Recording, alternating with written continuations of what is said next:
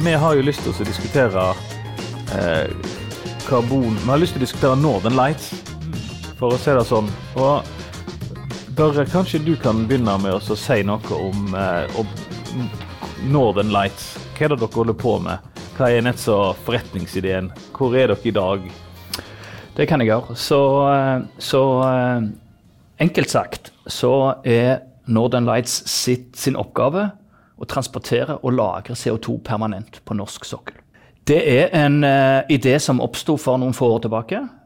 En har jobbet med mange ulike karbonlagringsalternativer i Norge gjennom mange år, og det som har vært suksess er jo at en har lagret CO2 på sokkelen, på Sleipner og på Snøhvit, på Sleipner faktisk i 25 år allerede.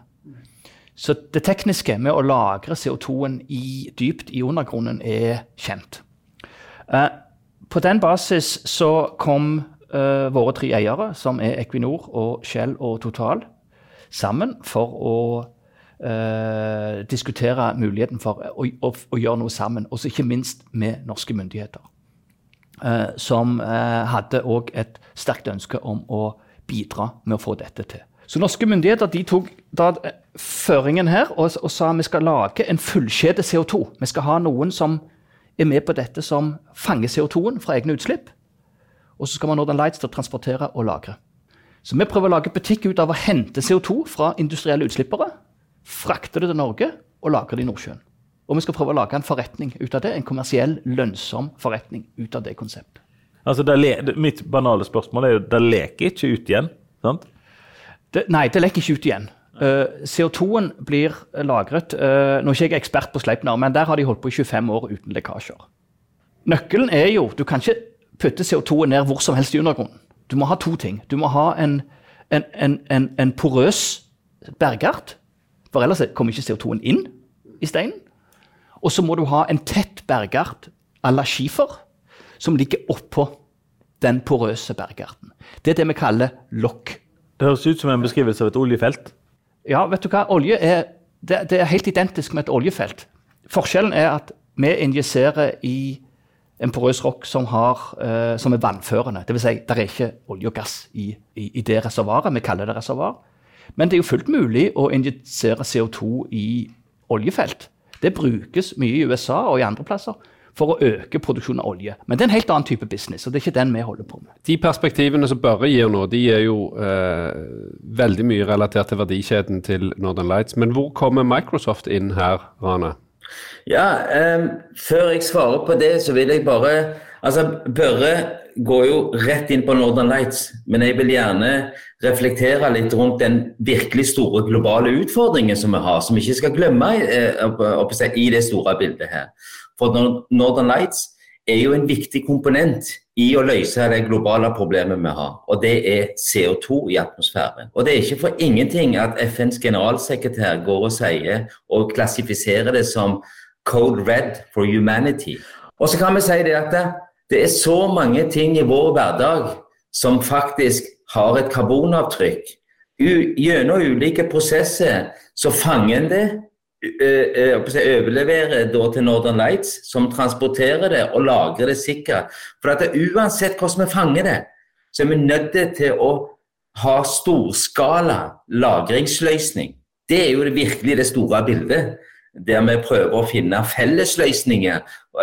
La oss gjerne kalle det for det Northern Lights representerer, og det Microsoft er med og bidrar i, så er det jo en global dugnad her. Hvor stort potensial har dette konseptet knyttet til da vi må samle inn av CO2? Hvor stor andel er det som befinner seg hos den type aktører som Northern Lights kan hente CO2 ifra? Hvis du ser på Europa i dag, så har de utslipp på 3000 millioner tonn CO2 i året. Og det er faktisk ned fra nærmere 5000. Europa har gjort en kjempejobb allerede, det er ikke alltid alle får med seg. Men dessverre så gjør ikke resten av verden den samme jobben, og det er derfor vi er der vi er, og vi er nødt til å gjøre fatt. Og jeg er jo helt enig i det som Rana også sier om den globale utfordringen. Det er jo derfor norske myndigheter putter penger inn i å få dette startet. Det var ikke bare for å prøve å få til noe ny verdiskapning, ny industri i Norge, men veldig mye for å adressere den globale klimatrusselen som vi står overfor. Så med utgangspunkt i EU sine planer, og de har jo lagt, som mange andre, et mål om å komme i null til 2050. Det vil si disse 3000 millionene tonn med CO2, ufattelig høyt tall, skal omtrent ned i null. Da tenker de at de skal kutte bruk av hydrokarboner. Det er jo en viktig kilde til kull, olje og gass, altså, som en forbrenning av det, som er jo en veldig stor andel av disse utslippene. Men du må gå mye lenger. Og da har du fornybar og innfasing av fornybar, du har bruk av hydrogen, du har deg og meg og alle oss hvor mye nye ting vi ikke trenger, skal vi fortsette å kjøpe hvert år. Alt det der kommer sammen. Uansett hvor mye du klarer å redusere forbruk og være mer effektiv, så vil du sitte igjen med ganske store utslipp. Og kanskje også har du en atmosfære som har så mye CO2 i seg at du er nødt til å begynne å ta CO2 ut av den også. Da må du også ha lagringsløsningen. Hvor mye? Hvis du tenker vi tar 1,5 million tonn, og en ser for seg 300-600 millioner tonn i året, så skjønner du at det vi gjør er jo egentlig en dråpe i havet, dessverre. Men vi holder på å gjøre den dråpen mye større, for nå skal vi bygge 1,5 million tonn. Og så ønsker vi nå å prøve å få til, hvis vi får kontrakter med kunder, så ser vi for oss at vi skal få det opp til 6 millioner tonn. Det er fremdeles lite, men det er i hvert fall mye bedre enn 1,5. Og dette er bare den andre byggetrinn. Vi ser jo for oss videre byggetrinn, og skalere dette opp. Og så er det greia, uansett hvor store Northern Lights blir, og hvor suksess vi har, og jeg tror vi kommer til å bli store, jeg tror vi kommer til å ha suksess, så trenger vi mange andre som går inn i dette her. Og vi har konkurrerende prosjekter på trappene både i Danmark, i Storbritannia og i Nederland. Fellesnevnerne Nordsjøen. Men jeg tror Nordsjøen har stor kapasitet til å ta store mengder volum. Oljedirektoratet har estimert at på norsk sokkel så kan vi lage 80 gigatonn, 80 milliarder tonn CO2. Hvor mye sa du? 80 gigatonn. Men la meg si at det er et estimat basert på en foreløpig veldig grov analyse. Vi var inne på dette med forskjellen mellom olje og gass og det vi gjør, sant? Der du finner olje og gass er jo i disse vannførende lagene. Men det er veldig sjeldent. Det er ytterst sjeldent du finner olje og gass. Det er mye mer bare sandstein som er full av vann. Så dere har mye større potensial enn oljeindustrien, er det du prøver å si? I volum, ja. Å finne olje og gass, det er gull. Vi er i avfallsbransjen. Ja. Det er liksom, det er noe helt annet. Og ja, det er penger i det, du må få skala, men det blir en marginbutikk, så det blir ikke så lønnsomt som olje og gass. Kan jeg bare supplere litt, eller la meg bare fortsette litt der jeg bør inne på. Jeg tror det er veldig viktig at vi mentalt begynner å innstille oss fra millioner tonn til gigatonn. Bare det i seg selv er en mental skaleringsreise. Det minner om PC-en min på 80-tallet sammenlignet med denne her i dag. ja, altså du kan godt si det. Det er helt riktig. Fordi at det Northern Lights holder på med her, eller det Norge gjør da, så er det jo pionerarbeid. Altså, disse verdikjedene her skal bygges, de skal etableres, du skal få logistikken til å fungere, du skal få lagring til å fungere. Ja, jeg er veldig nysgjerrig når du sier dette med gigatonn. Hva betyr det egentlig? Kan du hjelpe meg å visualisere det? Altså hvis du ser for deg 1 tonn, så har du megatonn, det er 1000 tonn, og giga er da 10... Nei, men... ja, det var et godt spørsmål. Takk, det er mye, det har jeg fått med meg. Jeg kan ta et bilde som kanskje hjelper, for jeg tror ikke det er så enkelt for noen å forestille seg selv et megatonn, altså 1 million tonn, et gigatonn, 1 milliard tonn. Det er veldig vanskelig. Men Rystad, et analysefirma i Norge som er veldig god på å brekke ned tall og forklare ting. De har gjort noen målinger, og ut ifra sin analyse så sier de, i 2050 så må vi håndtere i volum like mye CO2 som den samlede produksjonen i dag av olje og naturgass. Da kan du begynne å ane hvor mange skip, hvor mye rør, hvor mange anlegg, sånn som det vi bygger opp i Øygarden, som er et industrielt skala anlegg. Hvor mange brønner kommer vi til å trenge? Dette er en enorm utfordring. Og vi trenger å få dette på plass, men hvis det ikke blir lønnsomhet i det, så kommer det ikke. For med subsidier så kommer det bare så langt. Ja. Må vi nett så ha sånne gigamilliard subsidier også? Ja, og det er ikke bærekraftig. Nei, jeg håper jeg ikke. Men er det en, altså nå ser vi jo at CO2-kvotene skyter i været. Altså det er gått fra 25 til 83 euro. Er det en direkte sammenheng mellom prisene på CO2-kvotene og hvordan du regner hjem business-caset ditt? Nei, for dette det er ikke direkte, men det er klart det er en sammenheng. For å si det sånn, hvis kvoteprisene dobles, tredobles, firedobles, så blir det mye enklere å tjene penger på det vi gjør. Det jo helt åpenbart. De kundene vi snakker med nå også i stor grad, ikke alle, men de fleste, de også har fått tilsagn eller søker om tilsagn om støtte, og det jo spesielt gjennom EU. Så dette for å få det i gang. Men poenget mitt det at når den første bølgen av prosjekter kommet på plass, vi må raskt få et pris- og et kostnivå her som gjør at det blir en kommersiell virksomhet. Og så det en annen ting som viktig å ha med seg, det at en kvotepris, en CO2-pris, det en skatt som myndighetene ilegger. Den eneste grunnen til at du betaler en kvotepris jo at det forurensning, sant? Og der setter og de kontrollerer jo den prisen med hvor mange kvoter de til enhver tid tillater. Så vi må finne effektive og billige måter, og det jo akkurat der Rana og Microsoft kommer inn, og grunnen til at vi har et samarbeid med dere, Rana, jo at vi ser jo noen muligheter her. De neste 10 årene fremover så vil vi få til en transisjon. Det den endringen som skal til. Men for å kunne endre den atferden, så trenger du noe alternativer i forhold til å fange karbonen, transportere den og lage karbonen. Og da kan ikke du begynne å beskatte det enormt høyt hvis ikke du har løsninger i andre enden som faktisk klarer å få det til. Og EU, det jo ikke for ingenting at EU måtte godkjenne norske stats investering i Northern Lights, fordi at det kunne ha blitt sett på som det skjev konkurransevridning og den type ting. Men det jo fordi at de ønsker å lære av nettopp det som skjer i Norge. Vi må få industrien til å endre seg. Plutselig, når karbonfangsten på Norcem-fabrikken i Breivik viser seg, ja, men dette funker jo, så kan den begynne å da få til videre i verdikjeden at du kjøper heller grønn sement i stedet, altså der karbon har blitt fanget, fordi at da har du et incitament i forhold til å gjøre det. For hvis ikke, så vil du da beskatte sementen som ikke fanget, og det vil påvirke byggeprisene. Ikke sant? Sånn at vi nødt til å løfte blikket og tenke 10-årsperspektivet minst, i forhold til å få hele denne nybrottsverdikjeden på plass. Det som veldig spennende med det jo at hvis du tenker et godt business case et business case hvor du har et uendelig behov. Og her har vi da et business case hvor det et uendelig behov hvis bare industrien endrer atferd og faktisk tar i bruk løsningen. Men også, så handler det jo dette om kommersielle størrelser, selvfølgelig. Men, ja, du har helt rett. Du har rett i det, Ole, at vi holder jo på å prøve å etablere et marked for dette, som ikke eksisterer i dag. Men etterspørselen der. Og det henger litt sammen med kvoteprisen, men det henger mer sammen med det at EU har satt seg et mål om 2050. Norge har et mål om å komme i null i 2050. De aller fleste store, seriøse bedriftene i Norge og i Europa og globalt har også satt seg et mål på 2050. Og så har de delmål for 2030. Og det bare 8 år til. Det betyr at kundene har fått det litt travelt, men de har alternativer. For det at hvis Europa skatter for mye, det var Rana sitt poeng også, hvis du skatter for mye, så kan de flytte fabrikkene til andre land. Og for alle disse konkurrerer jo. Så her det akkurat den balansen. Å finne ut hvor mye kostnad tåler de å ta. Kan de få noen ekstra inntekter med å selge grønnere produkter? Det regnestykket gjør de.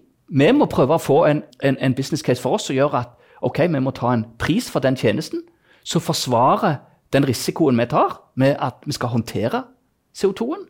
Men det må jo også være noe igjen som gjør at vi kan investere mer. Og det jo det som den spennende oppdagelsesreisen som vi har med ganske mange kunder. Og etterspørselen der.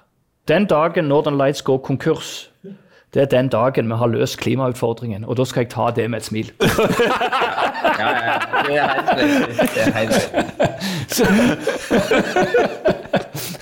Altså, størrelsene her så enorme at den ene løsningen utelukker ikke den andre. Vi trenger alle de ulike typer løsninger vi kan få.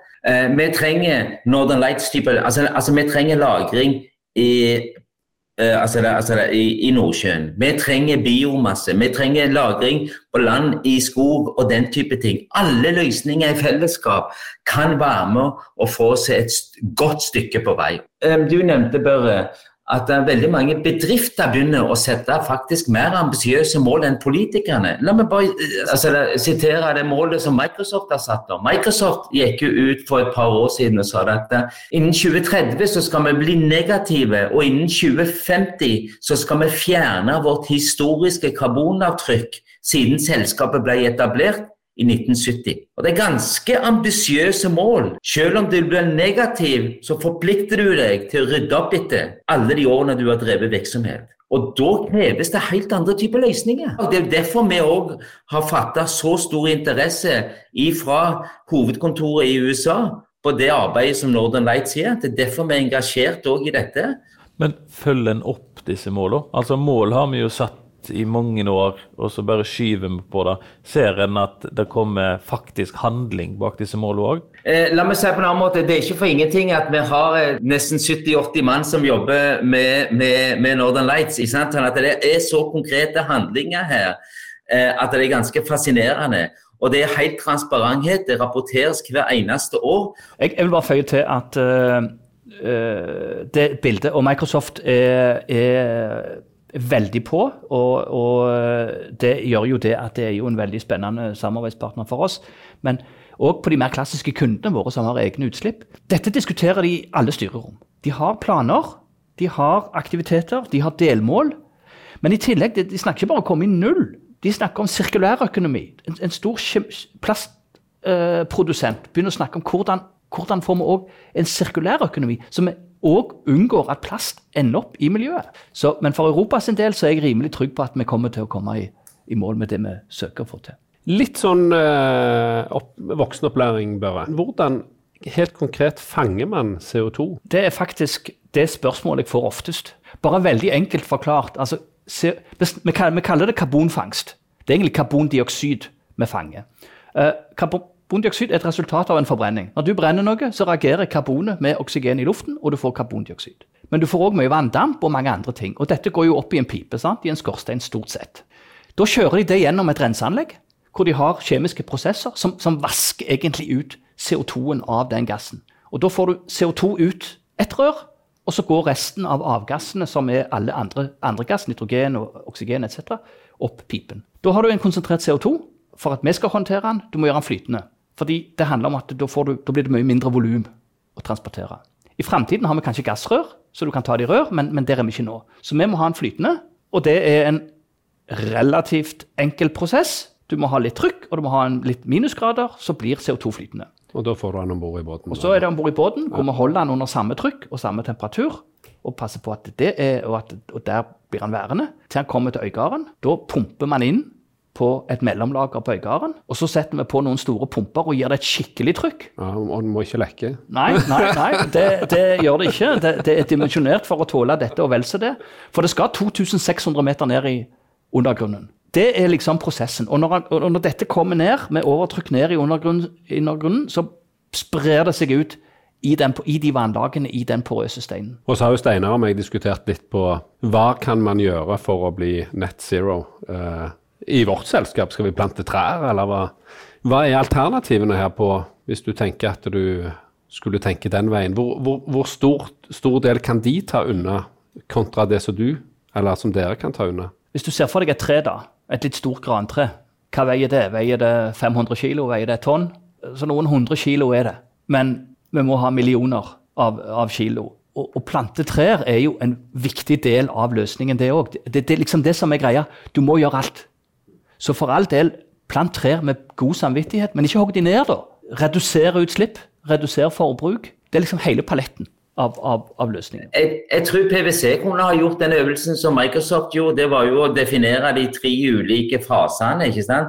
Hva er det direkteavtrykket? Altså PwC som konsulentselskap er ikke nødvendigvis stort direkteavtrykk. Det er kontorlokale, måten dere reiser til jobben på, jobbreise ikke minst, ikke sant? Altså det er masse ulike typer ting som du kan gjøre og endre egen atferd og egen forretningsvirksomhet. Og så kan du trekke det videre da. Sånn som Microsoft har nå begynt å stille krav til sine leverandører. Det er, vi vil gjerne ha en innsikt i karbonregnskapet ditt, klimaavtrykket ditt, før at vi skal gjøre business, sånn at du smitter det videre i verdikjeden som du opererer i, ikke sant? Og så det da, altså det Horizon 3, det også å se på videre altså virksomhetsutvikling og de tingene der, hvordan gjør du det? Og mens du snakket, Børre, så gjorde jeg litt grann søk på nettet. Et fullvoksen tre klarer å absorbere 160 kilo karbon i året. Et fullvoksen tre. Og det skal, som du sier, Børre, det skal ganske mye trær til. Men ja, det ene utelukker ikke det andre. Og det igjen tilbake til at du nevnte i sted at ja, men nå ordner Northern Lights og Microsoft dette, så nå kan vi sove trygt. Nei, dette her en endring som kommer til å bli smertefull for oss alle. Men for at den skal være varig, så må vi ta den kursen, og så må vi gi den stødig. Og det her mange parametere spiller inn for at dette her skal være noe som kommer til å være en varig løsning. Og det må vi få til. Tusen takk, Rana, for nå gav du meg god samvittighet for at jeg heller ikke i år har klart å beskjære fruktene mine i hagen. Så til alle naboene mine som hører på, så det ikke på grunn av at jeg er giddeløs eller har prioritert andre ting. Det rett og slett av miljøhensyn at jeg bare lar hagen vekse vilt. Da håper jeg alle lytterne fikk med seg at Børre Jakobsen, CEO i Northern Lights, han overbevist om at vi når målet. Vi har også fått Microsoft med Rana til å bekrefte at vi kommer til å løse dette problemet. Og da blir jo med Ole Martinsen og Steinar Hareide i PwC og optimister. Så tusen hjertelig takk. Takk for folkeopplysning. Vi gleder oss til fortsettelsen. Så takk for at dere går rundt med jordas skjebne på deres skuldre. Takk for det, Steinar.